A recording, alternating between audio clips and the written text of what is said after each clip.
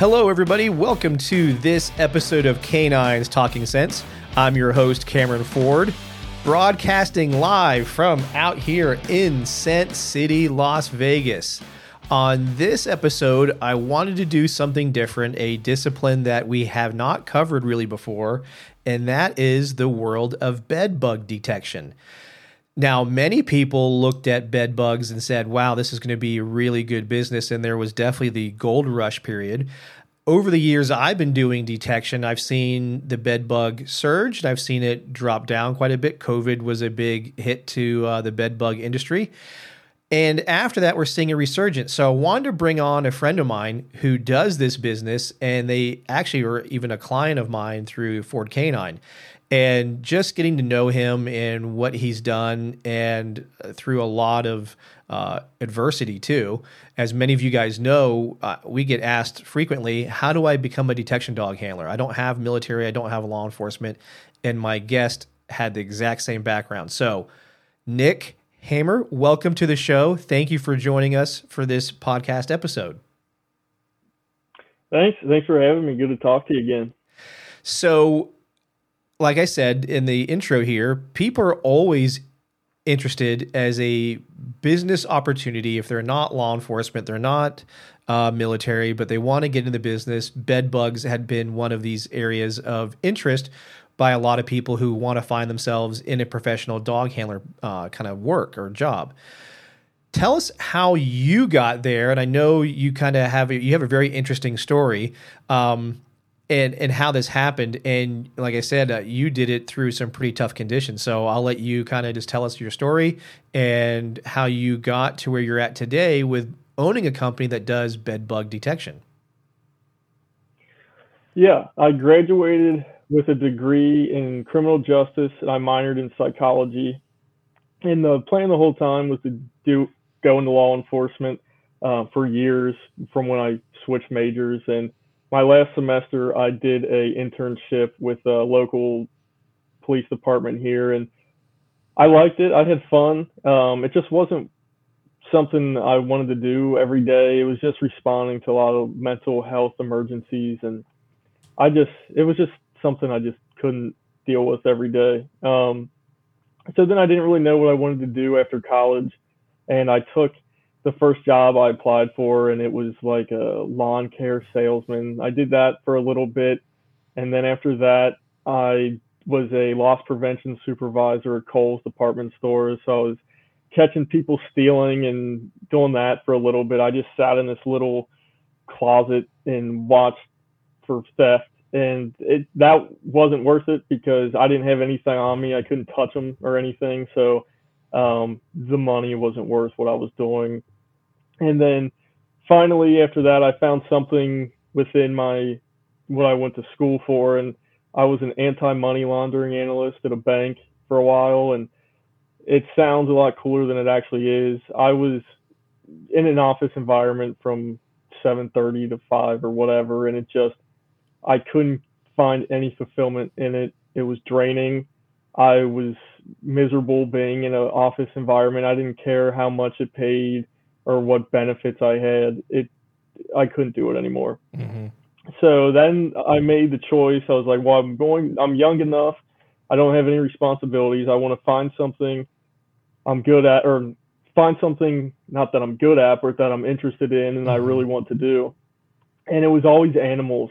I was even applying at jobs at the Cincinnati Zoo for things I wasn't qualified for because I just wanted to work around animals. I've always loved dogs. And so I was walking my boxer downtown Cincinnati along the river, and like the Julius Canine harnesses that you can buy, you can customize the patches on like Amazon. Mm-hmm. And I'm from somewhere called College Hill. And just to be funny, because he obviously wasn't like any sort of working dog or anything, I just put College Hill Canine on his little patch. And someone stopped me and asked if I trained dogs, and I said no, but something clicked. I was like, why don't I do that? Like, I don't have to have a zoology degree to do something with dogs. Mm-hmm. And so a friend of mine was working at a prosthetic implant manufacturer and distributor. So I was like, I'll just work there until something with the dogs works out. So I started working there. I volunteered at a no-kill animal shelter for 4 years, and I was working in an eye care program that worked with dogs with bite history, and we would train through any behavioral issues they had to make them more adoptable. And so I did that, and then I interned with a ring sport trainer, did the decoying stuff for a few times, and saw how he did board and trains. But I still needed something that was lucrative enough to do and make a living off of, but working with dogs. And I didn't want to train dogs just because I wanted that relationship of me and my dog doing something together and being like a team. And I messaged Eric Stambro because I was always listening to the podcast, and I asked him, and that's how I found out about you too. And I was like, what can I do as a civilian that I can make money off of? Because I'm not going to do the explosive contracts get gobbled up by the bigger companies and whatnot. And he said, do bed bugs. He said, there's a ton of money involved if you can get in and do it. So I ran with it. I emailed a company that sells them. And they told me how much the dogs were. And I was like, well, forget that. So I kind of put that on the back burner. And then I was on Indeed every day looking for someone hiring something dog related. And a guy a couple hours away was hiring a bed bug handler. I couldn't believe it. I emailed him 100 times. I was applying through Indeed. I already knew the vendor where he was getting the dogs from. I already talked to him. And so I interviewed with him. He hired me, sent me to Florida to get the dog I was working. And then I did that for a couple years, and then COVID hit, and he already owned a successful company doing cabin rentals, and when everyone wanted to be outside when COVID hit. So that was taking off big time. And so he was like, do you want to buy the bed bug business from me? And that's how I got here. So you ended up getting a bed bug business in the middle of COVID when it was way more difficult. You took on a dog that was that you handled, but then also an additional dog. So you guys had 2 dogs at that time. And you did this without that prior military or law enforcement experience. So that says a lot, because it's not easy to get into, as many have tried, into being a professional detection dog handler. There's limited opportunities. Like you said, the choices are be a contract bomb dog handler. Well, those now, there's no really wars going on. That's dried up tremendously. There's, stuff here stateside. There's various contracts for stadiums and sporting events. And now there's an uptick in, companies. I don't know how many schools are going to take them up on it, but companies offering these firearm detection dogs to go search schools. But bed bugs has been around for a while, so it's established. And it's also kind of thrown in with, I know, the termite detection dog world. So it sounded like, as you built this, there also is a little bit of networking aspect that makes it successful, because it's not just everywhere. Not every place wants, dogs, or will even address a bed bug problem. And there's other ways to deal with it too. Some just take a proactive stance and just do, remediation of areas, or just automatically treat areas, just to be preventative on it. So, and I know I'm going to crush some dreams here, but, I'll let you fill in the gap. But you basically just search really nice hotel rooms. You don't really do anything that's very dirty or disgusting. You guys just, being a bed bug dog handler is just searching really nice, cool hotel rooms, getting to eat some really nice food at some of these places. They'll feed you there. You'll get paid like, maybe $10-$20 a room. And gosh, how many rooms are in a hotel? A lot. So I could probably be at a hotel for a week and make a few $1,000s. That's how it works, right? I wish. If it was, then I would definitely be turning down some other places. No. You can spoiler alert them and give them the reality of it. You can tell them what it's really like. Yeah, you're going to be going to some places every month that there's no words to describe. So there's one that I do every month. It's a string of apartments a couple hours away, and every time a new tenant moves out, I come in and clear it before someone else comes in, so they can't say this apartment gave me bed bugs. And a lot of times it's low income housing, so a lot of times they'll leave a ton of stuff behind. There's no telling on what's on the floor, what the dog can ingest through their nose or their mouth. It's rough. I will do some nicer companies. There's definitely some larger companies that we go in and someone complains of seeing a bug or two, and we'll go do those. We've done military bases that weren't too bad. But the reality is most of the places you go are going to be pretty gross. Not that you're going to be seeing bugs everywhere, because there's no reason for us to be there if there's going to be bugs everywhere. But it's just people who just don't care. Yeah, they leave trash behind. Some people just live in squalor and they don't care, and they bounce from place to place and they'll leave everything behind. And I can't tell you the stuff that I've seen on the floor, blood, probably every fluid you could think of. Yeah, it's just when we get home, I let her in the back. I don't bring her in the house because she lives in my house. She lives like a normal dog. She's not going to get up on my bed in my pillow with those paws that were just in God knows what. So I have a routine when I get home, what I do with her. And the reality is it's not going to be, if I could pick a different scent work discipline of what I was finding when I really wanted to work with dogs, I obviously would have. But I got stuck with bed bugs.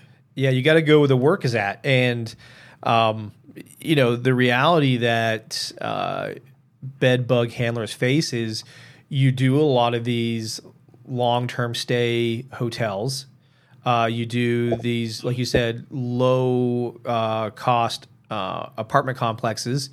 And with that comes a type of living condition that most people would not put themselves in. I mean, as sad as it sounds, a lot of these places are just that step above homeless. And you're dealing with things like you said, there's narcotic issues. So there's needles, there's, like you said, every kind of bodily fluid around that's just people I don't need to use the bathroom. I'll just do it right here, and then they're out of there. And then now that either apartment owner or like the hotel company itself has to make the place ready for the next occupant. And that's where you guys come in to also help reduce or identify any potential bed bug issues. So it's not just the worry about, is my dog going to get bed bugs on it and then I'm bringing those bed bugs home. It's actually all of the other little cooties and bugaboos that you got to worry about being a bed bug handler and cleaning those things off of you and the dog before you go home.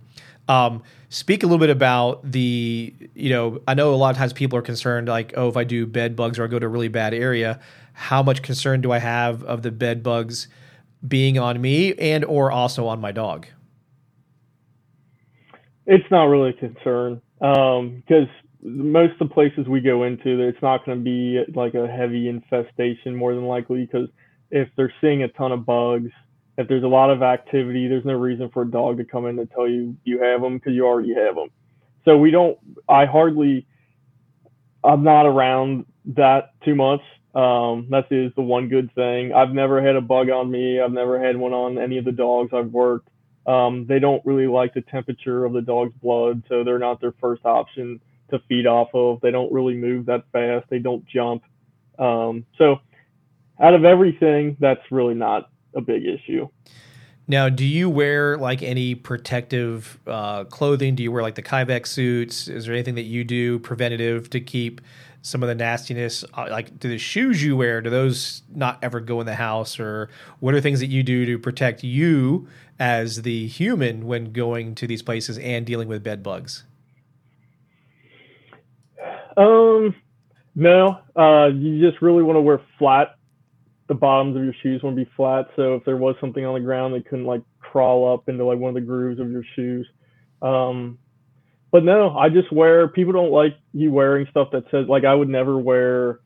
Where's this at? I would never wear this on a job because they don't want it to say bed bugs. Like I have an Explorer, it doesn't say anything about bed bugs, so I just don't wear anything that says why I'm there. Mm-hmm. But no, I don't wear anything different unless they tell me that this building has this or that, but then I wouldn't be there because I don't even take the dogs into a place that's been treated recently, like for bed bugs. We have to wait 30 days. One, for the dog's health. Two, they're not going to smell the waxy exoskeleton of a bug over a chemical pesticide. But no, I don't wear anything extra abnormal or unusual. Yeah.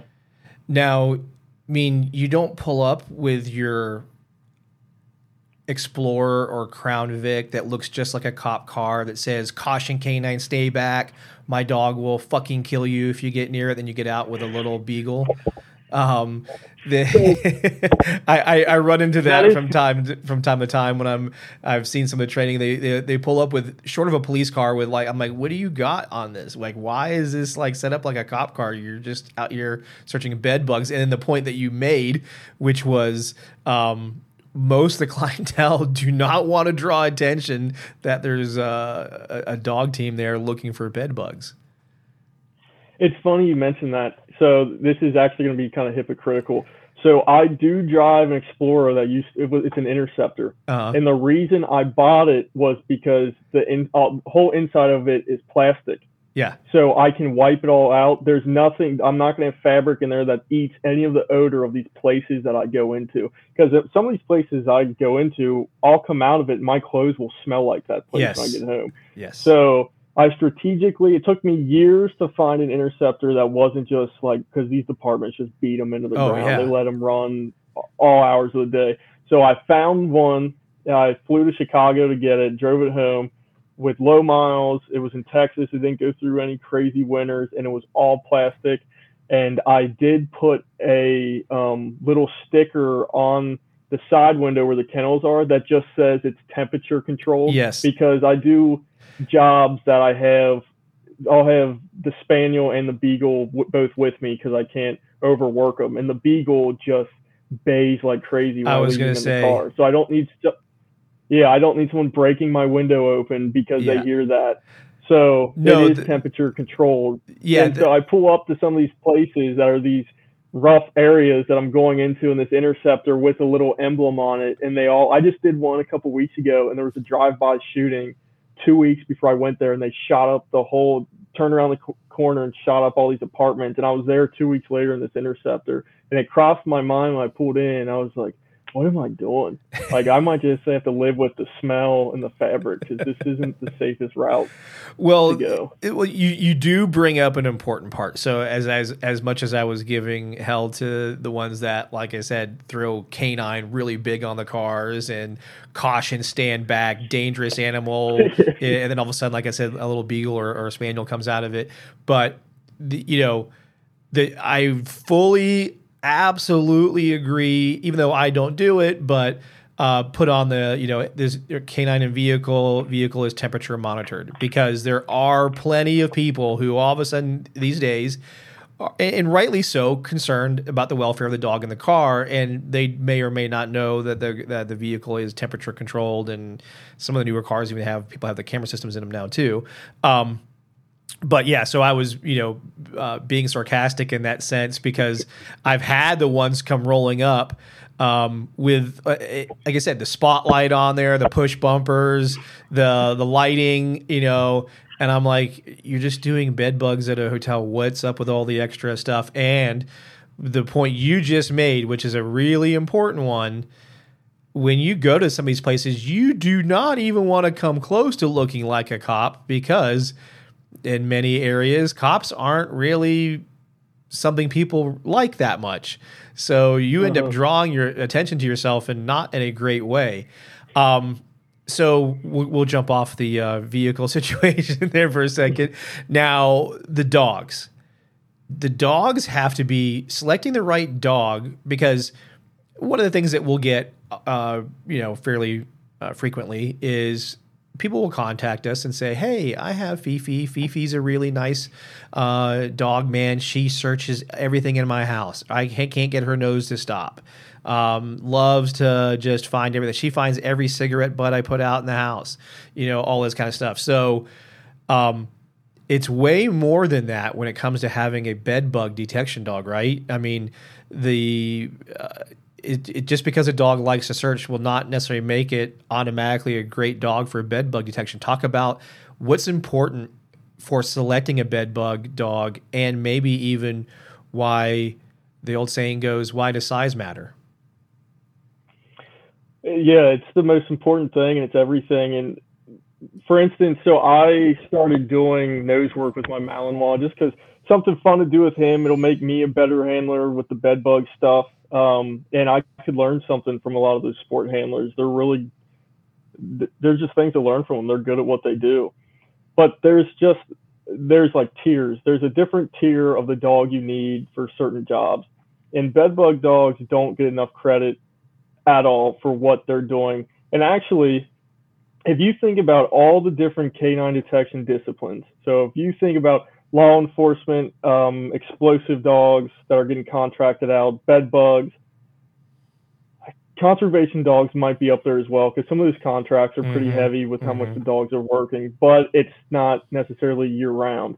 It's usually for a grant, for whatever. Bed bug dogs, other than dogs that are getting contracted out at airports who are sniffing checked luggage all day, I can't think of another discipline of how many hours a week, a month are on their nose.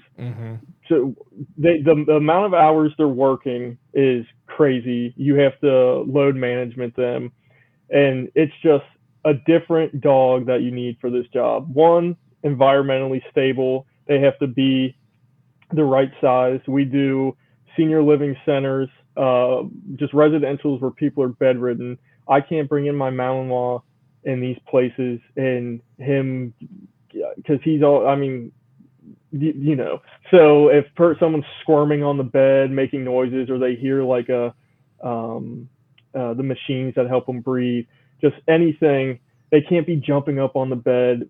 Another thing is they don't want it to be a spectacle. So they don't want to see a big shepherd of some sort walking into a senior living center or a business or a residential. They just don't, even though they could probably excel at the job, they don't want it to be a big scene. That's why another reason beagles were a really big movement when it came to bed bugs. So the compact dogs work better. They can get behind things. If you do get them up on a bed that someone's not in, it's not as intrusive and it's not as crazy and it doesn't look as chaotic. It's just people are less uneasy around a smaller dog. And just what the dogs have to do in general, I mean, most of the jobs I'm driving hours to do. So I'm sticking her in a crate, driving 2 hours, getting her right out of the car, I'm breaking her, and then I'm taking her into a place that environmentally she could be exposed to food on the ground, animals that just, if they had cats, that the cats were peeing all over the place. There was people who had 4-H animals in their house. And, or if I'm taking them into even just like a warehouse, there's skids going on behind her, there's pallets being dropped. So when it comes to environmentals and just the dog being able to work through all these different distractions, and not only working through it, but also doing it at a rate that's still successful and at a rate where you're still comfortable charging these people money for having your dog inspect what they're doing. It's a part of the reason why I would probably never try to train them myself unless it was the last resort, because the washout rate, it's got to be, I mean, you would know better because you were selling some of them, but it's got to be pretty high with what these dogs are doing. And that's why when I was going through your handler school, we went to the Siegel apartments that were literally paid by the day. They didn't care who lived there. We went to warehouses because those are the realistic environments that the dogs are going to be in. Yeah, it's a important point. You nailed it on the head with a lot of those things you brought up, which was you need a dog that can handle the level of distractors in these environments and stay motivated to work. Another aspect kind of is the look. A dog that doesn't look intimidating, that doesn't look like too law enforcement like, something that's approachable that but blends in, that people don't automatically just assume, oh, they're there for a particular searching reason. And like you said, the Beagles have been popular. Now the Spaniels are getting popular because just within those two breeds, you have one that's a hound, and it likes to work with nose to ground, genetically really strong. And then you have one that's a flushing type of dog, a bird dog that uses its nose up a lot, but it's also a very active dog. Since you've had both types of dogs, and you've seen other dogs out there from the Labradors and things like that, give us a rundown on what your opinion on what it's like to work from a Beagle to a Spaniel to what you've seen. Even you have a Malinois yourself, like you said, you don't necessarily use it for bed bugs, but talk about the breeds, pros and cons, and what you've learned by working these different breeds. Yeah, so I worked two Beagles, the one that I originally got when I started doing the bed bugs. And then I worked a Beagle I still work every now and then, which was another guy who worked for our company. He passed away unexpectedly right before I bought the company, and I inherited his Beagle as well. And because I couldn't let that dog go anywhere else but to come with me. So working Birdie and Copper, Birdie is different than Copper. So I worked Birdie for 3 years, and I would say getting her to work and not have her nose Velcro to the carpet was a bigger job in itself than me just doing the job I was there for. I was more worried about how it looked, getting her nose up off the carpet and not just had her head down the whole time, than me doing what I was there supposed to be doing. So with the Coppers, a little bit better than that, but Beagles are predisposed to having their nose on the ground. That's what they were put on earth to do. Detection wise, I love Beagles. She's my favorite dog in the house, but detection wise, she just was not cut out for it. I don't know. People still use a ton of Beagles. They can be different than the ones that I've used working. I have just found that working a Spaniel, as you said, she's more of a flushing dog. She's not predisposed to having her nose on the ground. Working with her in these nasty environments is way easier. It's way less stressful. She will pick some stuff up off the ground every now and then, but she's a dog. Mm-hmm. But it's not hard just to pop her on the harness because it's connected to a harness. Just one, she comes right back up and goes right back to work. She's not rummaging. And then even with the Malinois, he's not, when I do nose work with him, I mean, I wish he was a bed bug dog because he's great. Just environmentally, he's not there. But yeah, it's night and day. Like I've told you before, it's almost like comparing a 2003 Civic to a modern day 2022, whatever sports car you want to compare it to. They just work completely different. It's more flowing, it's more smooth. But that's just from my experience. I know there's great Beagles out there that do it. But when you go to these seminars, even that I go to, seminar certifications, you'll talk to the other handlers. They'll tell you, my Beagle has a half collapsed trachea, mine has trachea damage, so we have to work on the harness, whatever. And there's a reason they have trachea damage. It's because every job they go on, it's just yanking and yanking and yanking to get its head off the carpet. Yeah, no, is a very important thing that people may not consider at first. And again, I've run into it where people have reached out to us and they're like, "Hey, do you have any Beagles for bed bug detection?" I'm like, "No." It always comes down to the dog in front of me. But I do stack the deck to look for dogs that have very biddable type personalities, that also have genetic capabilities that match the type of work I do. And typically hound type breeds aren't best suited for that, but doesn't mean they can't. There's plenty of them out there. But with that said, they are harder to find. So, where if you just shift to a different breed, in my case, the Spaniel is based on the size requirement that works really well for bed bug detection, as well as, like you said, the ability to work through environments with heavy distraction. They fit that bill really well, and they were more abundant, and I didn't have to search for so many to find the right one. And like you said, there's also an image that comes with it because of those beginning companies that said, "Hey, the beagle is what we say is a bed bug dog, or what we say is a termite dog. And it would focus on those breeds because of that. So I had to do sometimes some conversation. Sometimes I was like, hey, it doesn't matter. I don't care what it is. It better be a beagle. So we always, the saying that people have heard hundreds of times now, get the dog you need, not the dog you want, and you'll be far more successful with that. So as we've gone through it here, so you had a business, you realized the clientele that typically look for bed bug detection dog services are going to be the complexes that are typically low income, and or the hotel services that are the rent by the week, month, etc. It's not those really nice ones, though. There are some out there that are the nicer ones that do use dogs preventatively. You also have one now that's warehouses. Talk to us about that. How did warehouses get into needing bed bug detection dogs? So we do, I won't say the company names, but huge companies that ship stuff out to residential homes, or they ship them out to storefronts, and the people packing the product into the box that's going home to, they're finding bed bugs around the stations where they're doing all the packaging. So we constantly, people will find a bed bug in like a skid, or they'll find one in the work truck that they're driving around the property, or like the break room area. And we've done like the commercial laundromats where medical companies will take all their what's it called, like their sheets and whatnot.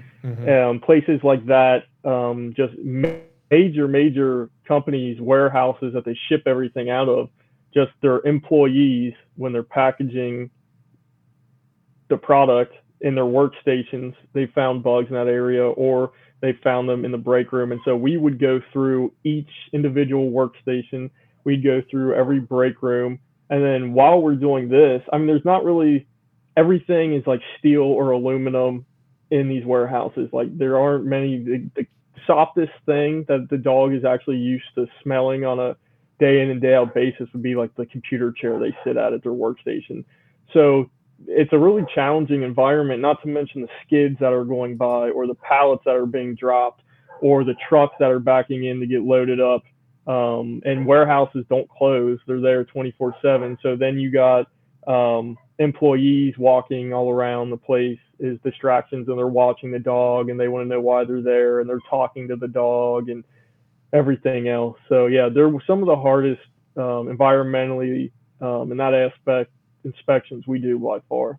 Yeah, it's interesting to think about that the employees are bringing in the bugs and then transferring those bugs over to whatever they're loading, and then next thing you know, the bug's at your house and you don't even know it. So very interesting concept, and good on the companies that are taking a preventative measure to do that, to mitigate that risk, which is a new business development aspect for those that are in the bed bug dog world. It's not just hotels and apartments and things like that. It's potentially now warehouses, shipping places, maybe even some, I would imagine, furniture type places would be interested in the use of bed bug detection dogs. So now looping it into, so we talked about the right kind of dog. We talked about the types of places you work into. How do you go about, if you decide you're going to get into this, now how do you get these clients? What are the things that have been successful in obtaining the clients for this type of work? That's the hardest part in general. It's the best way to do it by far is to prove yourself to a pest control company through demonstrations, because your dog is going to speak for itself. Your maintenance training, the stuff you do is going to speak for itself. It's hard to fake being good at this job, because if you're leaving bugs behind at a residential, if you're leaving bugs behind in a commercial job, you're going to know, and it's going to get out. The pest control company's not going to use you anymore. That person can easily leave a review. I mean, we're called bed bug inspector, but yet we're leaving bugs in your house, and that's the only thing we do. We're not a pest control company. The only thing I do is to get this dog to find these bugs. And if I can't do that one thing I'm there to do, that's bad, and you're not going to be doing the job for very long. And it's just, not many people know that this is even a thing, unless you're in the dog world and you've heard of it, or if you've seen an advertisement somewhere. Like I was just down at the Cincinnati Home and Garden Show at a huge convention center in the middle of the city. And unless I had the dog out with me, like having her do demonstrations or having her on my lap in the chair, no one would even come up to the booth and talk, because it's just a bad look walking up to a booth that says bed bug inspector and you're there. It's just something people don't want to do. People don't want to talk about it. It's like a stigma, but yet if you have bed bugs, they don't discriminate. They don't care how much money you make, how big your house is. I've done multi-million-dollar houses, and I've done double wides in the middle of nowhere. Bed bugs don't care. All you got to do is sit one place that had one. That one just needs to crawl on you somewhere, and then a female bed bug can lay eggs asexually after she's done it once, whenever she wants. So advertising for this is the hardest thing in general. The best way to do it is just reaching out to pest control companies saying, I don't do treatment, so it's not a conflict of interest. Just watch my dog work. I'll let you put the hides out. It'll be a blind hide, and I'll show you that she can get to odor. Yeah. It's, that, like you said, there's that stigma. People don't want to admit that maybe they have or need a bed bug service. So it's not like you can, it's just not as easy to market like you brought up. There's, like you said, the networking factor is the more important one, reaching out to those pest control companies who are already getting the calls, being a resource for those types of entities. So that way, when they have the need, they know who you are. And hopefully, again, depending on the size that you are as a company, for you have multiple dogs now. Depends how much you can handle. And I know you even looked at adding, handlers here and there, depending, or subbing out to handlers. Is that correct? Is that some things you've done in the past? Oh yeah. Yeah. I've contracted out work to other handlers. Recently with inflation and high prices, that's been a problem, because some companies now have raised their prices, and it's like, well, if you're charging this and I'm only charging this, then there isn't much for me at the end of it. So that's been getting more tricky too. But yeah, I've contracted out work, definitely. So another thing that we can talk about is the training of bed bugs, or bed bug detection. A lot of people assume that you have to cover your body with the bed bugs and they feed off of you, and that's how you have to maintain the dogs. Obviously, we know that's not the case. Talk about some of the intricacies of training bed bug detection dogs and what the truth is about covering your body and having to feed all these bed bugs to keep them alive so you can keep training on them. And then maybe even talk about lessons learned on things that are not live bugs or other products that are out there to use instead of bugs, and whether that's successful or not. Yeah, so I do not let the bugs feed off of me. Man. Now, but there are companies, or there are people I know that do this job that have their own bed bug hordes, and they feed them right off their arms. They'll just turn the vial over and they'll let them feed off of them. It's making me itch even talking about it. I do not do that. Once some of the bugs, I'll use some dead bugs to proof off of, because there's no point in having the dogs find dead bugs.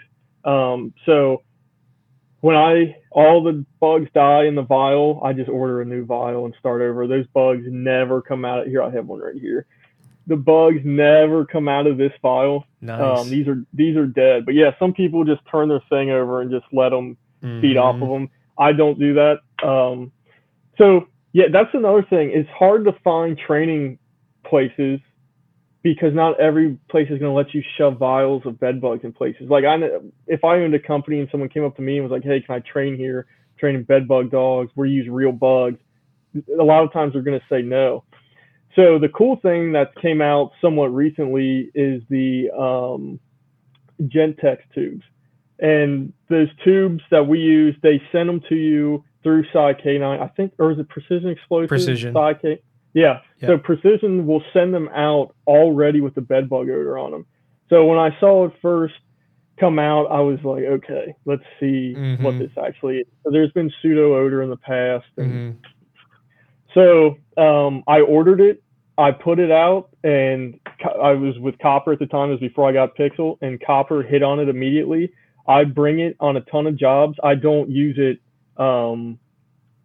I use the actual bugs way more. But like when I go, if I do a big commercial job and it's going to take, say, 2 hours to do, if me and Pixel are doing a job and she doesn't have an alert in 30 minutes, she's going to be like, what am I doing? Yeah. So I'll shove the little tube in a little crack somewhere and I'll let her hit it. Or before I bring her in the building, like if I know the building and I know how long it's going to take, I'll put out some and I'll let her hit her, keep her motivated, and she hits them every time. I've never had an issue with those tubes. So the recency of that coming out has been awesome because Mm-hmm. then I can go to a commercial area and be like, no, I don't have to use real bugs. Yeah. But yeah, keeping bugs at first was weird because Mm-hmm. not many people want bed bugs in your house. But no, they're in the vials. They can't get out, and I don't let them feed off me. Yeah, I learned the same lesson when I got into training the bed bugs, which is you can buy them from various places. I buy them from Dakota Bed Bugs, and they're generated at, usually, like you said, at universities, laboratories. They have the bugs colonies, and they sell you them for, in some cases like around $1, $2 a bug, and you get your vials with X amount of bugs in them. You can tell them how many bugs you want each one.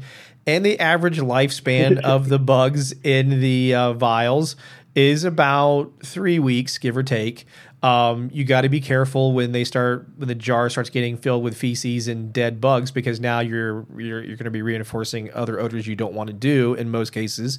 And then, like you said, with now the advent, actually one of the show sponsors is the company GetScent, and GetScent has those tubes that Precision Explosives, which is another sponsor, ironically, that sells them already impregnated with the bed bug odor, which then mitigates even further risk of you having to take the bugs someplace. And it may have happened to us in the past where a bottle of bed bugs dropped, hit the floor, and broke, which meant it was a very quick cleanup, dousing with some alcohol and cleaning up the area and getting rid of the disaster of the bugs popping out of the jar when they hit the floor. But it was very contained. So those are the things that you do have to deal with having bugs as training aids. And I think even the harder part, and you can confirm this or talk about it more, is all of the proofing aspect, the teaching of finding the bugs. And in most cases, finding bugs in the real searches is actually easier because there are more of them than what that little tiny surface area at the top of a bottle is. But it's the proofing. It's dealing with all of the distractors that are out there. The dealing with getting my dog not to alert to dead bugs, or the feces and things like that. Some people have had people say, no, I want to find the dead bugs, but a vast majority are like, no, I only want to have my dog indicate on live. So talk about what you're dealing with, proofing and distracting. Yeah, having them on dead bugs does nothing for us because we'll go into residentials that they just treated, and then if that person didn't sweep all those dead bugs up, there's going to be still, or if they put the casings on the mattress, there's still going to be dead bugs inside that casing, but there isn't any live ones, there isn't an infestation, so we don't want our dogs alerting on a dead bug. So we have to proof them off dead bugs, fecal, and the plastic of this, and even like the netting we'll use to proof them off of. We'll proof them off food. So the thing I've used for proofing is actually, I might pronounce it wrong, the Honda Sport boxes. Mm-hmm. I see it. I bought those, and then I'll put like a toy in one. I'll put food in one. I'll put blank vials in one. I'll put tape in one because I'll tape the vials to stuff, and then I'll run her on those boxes, and that really helps. But yeah, the daily maintenance training, I don't do it daily, but the maintenance training of what you have to proof off is just another job in itself, because you're going to come across every single odor that most likely on an inspection that I'm training with, like plastic. There's a ton of things made out of plastic. The smell of the cardboard, there's cardboard boxes everywhere. There's probably going to be dead bugs. There's definitely going to be food. So the proofing aspect alone is just another job in itself. Yeah, without a doubt, that is, to me, the hardest part is the proofing. The cardboard, the vials, you got to have, like you said, the dead bugs.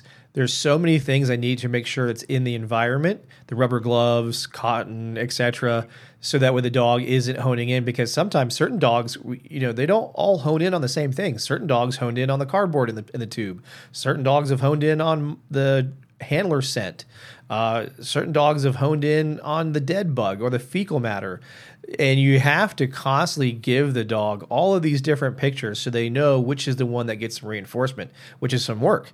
And so not only are you searching as a bed bug handler, your normal search work is a lot of spaces, room after room after room, or warehouse or what have you.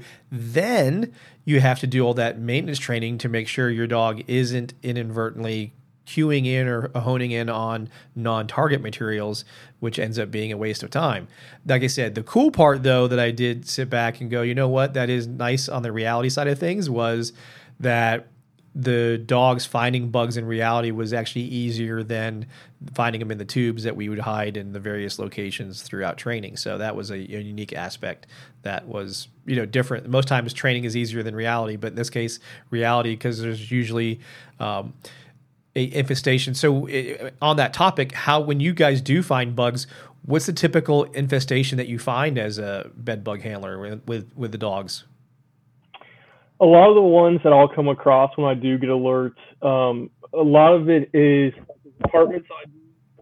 Everyone's moved out, and it's a blank apartment. If they didn't leave much behind, I'm doing outlets, I'm doing vents and stuff. I'm doing the floorboards. A lot of them would be like along the carpet, where the carpet meets the floorboard, or around the outlet, or a vent in that area where like the backboard of the bed was up against the wall. Those are the areas. Anything wood, we tend to find them. Like the back of a headboard, the slats of a bed, we might find them. But we typically don't come across like a huge infestation, because again, they probably already know they have an issue and there's no reason for us to be there. Computer chairs are another one. Oh, another big one is cubicles. Like the cubicles have those. Yeah, carpet walls, like the fabric walls. I won't say carpet, but fabric type dividers. Yeah. Dumbest thing ever made. Dumbest thing. I don't know why companies keep doing it. It's ridiculous. They can easily come out, bite, and they go right back in between those two fabric walls of that cubicle. And then people treat them, and it's a lot of times it won't kill them because they just stay there. Yeah. And if the residual of the treatment runs out, they just wait it out and they'll come back out. So, and then a lot of times those cubicle walls are connected. So then they can just come out through a different cubicle wall. It's crazy. Those are another big hot spot as well.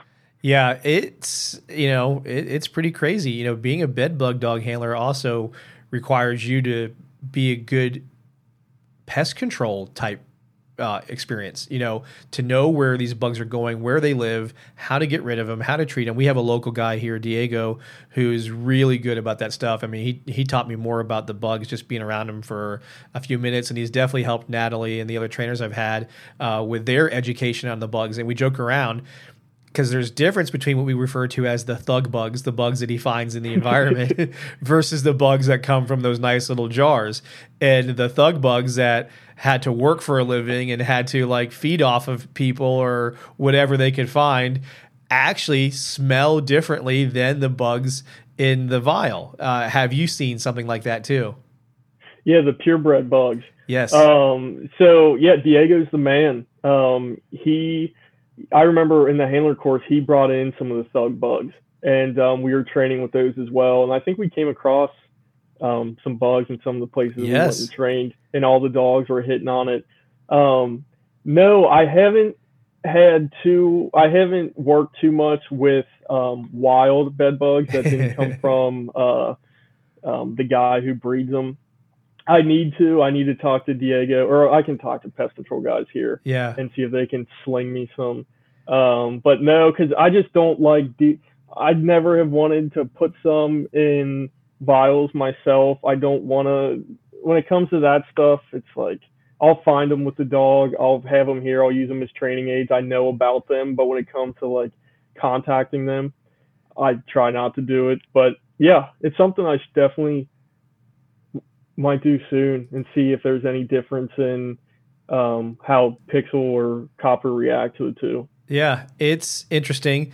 I'm lucky enough because Diego likes capturing those bucks and saving those, and then he'll bring them over to us to use. So we can, of course, get these dogs that we do train ready for the real world and dealing with, like you said, our purebred versus our thug bugs. It was interesting, though. It goes to show you that you have to take into considerations what we think versus what we know. You know, we think that if I train on a bug in this condition, they'll automatically find bugs there. Yeah, maybe not, because there is a difference.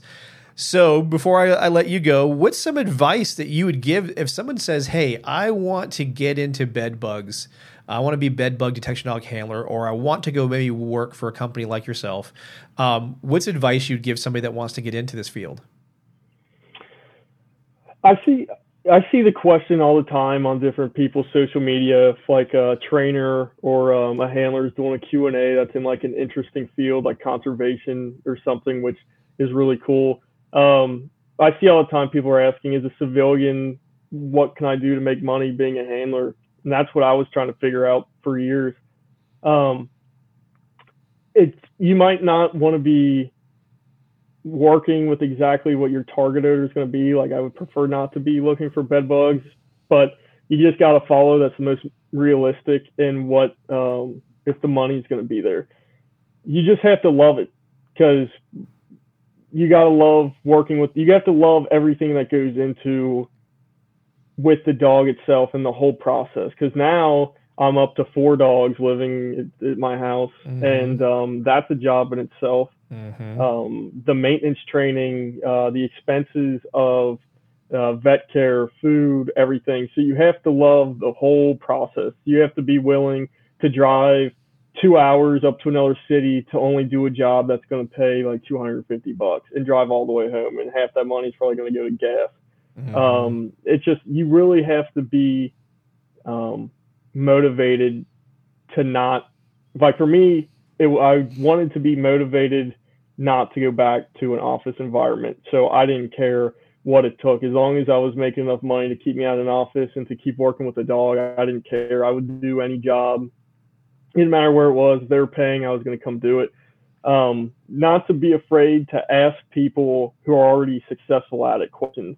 When I first wanted to start getting into handling, I was so annoying at messaging people. I mean, I've probably messaged you a ton of times about different ideas I was working on. I know I was messaging Eric and just different people that were already doing something that I wanted to do or I wanted to get into, and how they're doing it. I was obnoxious, but I didn't care. I mean, I have nothing to lose other than them not responding. There's a ton to learn from people who are already figured out a way to do it and to make it lucrative. You just got to make it a lifestyle. Having 4 dogs isn't easy, especially Pixel is not. When I had Pixel at the hotel in Vegas, she was like, she behaved herself. She would sleep whenever I was relaxing.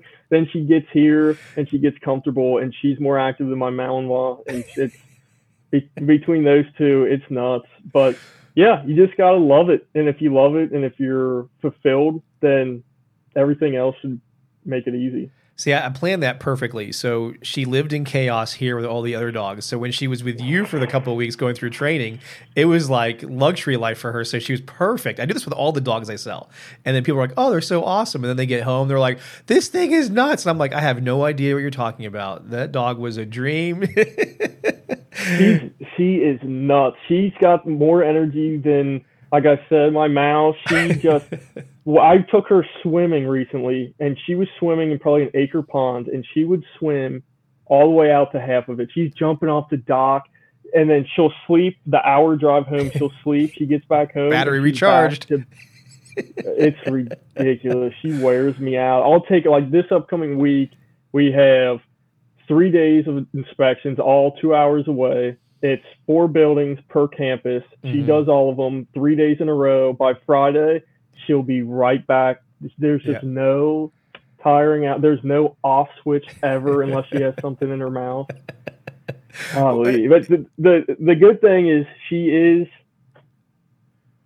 I hate to say perfect, and I'm not trying to blow smoke up your ass, but no, I mean, you reached out to me and you said, hey, I want a female Springer Spaniel or Spaniel. And I'm looking at some different adults and I wasn't finding anything that was what I was looking for you. And then I was like, hey, I am getting 4 puppies from a friend of mine. There's a female in that group. And what was crazy was at first I gave her back because I was like, I'm just going to do 2 dogs. So we looked at 2. She was one of the 2, but I liked one of the other ones was another male. So I said, okay, we're going to keep Chip and Rip. And then me and you spoke again. You were like, no, a puppy's okay. I'll do a puppy. I'll wait. And man, that paid off because I went back like a week later, got her and brought her here. And then we raised her for a while, and Annie loved raising her. That was her baby girl. I'm sure she still likes and watches everything you guys do. But that was a huge plus, and that's one of the things I love doing is these raising of dogs from a puppy, and then they get a job with somebody like you or agencies who we put them with. It's just a big difference being able to raise a dog from zero, and then knowing what I'm raising it for. The type of work I'm going to raise it for. And that, for you, paid off because she's a little machine when it comes to working. And all that energy, like you just mentioned, is really valuable when you get to search all those rooms where other dogs, peter out way faster. They don't have that intensity and that level of work ethic to go those long distances and, do it over and over and over again and then quickly sleep for an hour, recharge, and ready to go again. And you're like, no, we're done. But... And I think what a lot of these vendors forget sometimes is that these dogs, unless it's a law enforcement and the dog has to stay outside or whatever, most of the time these dogs are going to be living with you. Yes. And them in a kennel environment and then moving into a house can be chaos and it can go poorly, and that'll affect the working relationship. I remember I was listening to you one time. It was, I forget who you had on. But you were like, if you can't treat the dog like a normal dog without it affecting its job, then it's probably not the right dog for the job. Yeah. And just being, like you said, being raised in that, well, there is some stipulations. Like, I'm not going to let her have a toy all day and kill that drive, whatever. But just living with the dog, raising it as a puppy versus being in a kennel whenever it's not working, it's night and day. Yeah. Well, I mean, the world that you're in, bed bug, conservation, other detection dog programs clearly show that you can have dogs that can interact and live in your life, live in your house with you, with rules and conditions, and it doesn't kill this drive. There's not this fear, which I find ironic sometimes on the law enforcement, or maybe even not so much search and rescue, because they do, a lot of those individuals have dogs living their lives with them. But there is this fear that gets passed around that, if the dog lives in your house with you, it'll automatically turn into this mush dog, and that won't work. That's not the case. Most times the true matter is, I don't want the dog living in the house with me because it's going to tear up the house. It doesn't know how to behave in my house, and I can't live with it that way. There's, a little bit of myth busting is you don't have to fear the dog. If you've selected the right dog, you don't have to fear the dog living in your house and spending time with you, that it's going to kill this dog's motivation or drive because now it gets lazy affection, as they refer to it as. No, the dog's solid. The dog's solid. There's going to be exceptions no matter what we do. We can always pick outlying regions and say, this is what the problem was. Where in general, having a balanced approach to the dog being with me, living with me, and also having time where, it can be sleeping in its crate or doing something away from me, is also valuable. It doesn't have to be all the way this side or all the way the other side. You got to know your dog in front of you. So thank you very much for spending the time to talk to everybody about bed bug detection. How do people that, if they want to learn or someone wants to hire you, how do we find Nick and his company? My website is K9, letter K, number 9, BBI.com for bedbug inspector, BBI.com. I have social media as well. It is K9_BBI. And then I have a personal one that I post a lot of dog stuff on too. Sure. And that is NICHO_ my last name, Hamer. Yep. And I will share those. They will be in the video here, and then they'll be in the comments on the show notes for those that are listening to the podcast. Again, thank you so much for being on here. I got to give you the typical show round of applause. There you go. There we go. Everybody gets a kick out of that one. But yeah, for all the listeners out there, thank you for tuning into this episode of K9's Talking Sense, where it's okay to be nosy.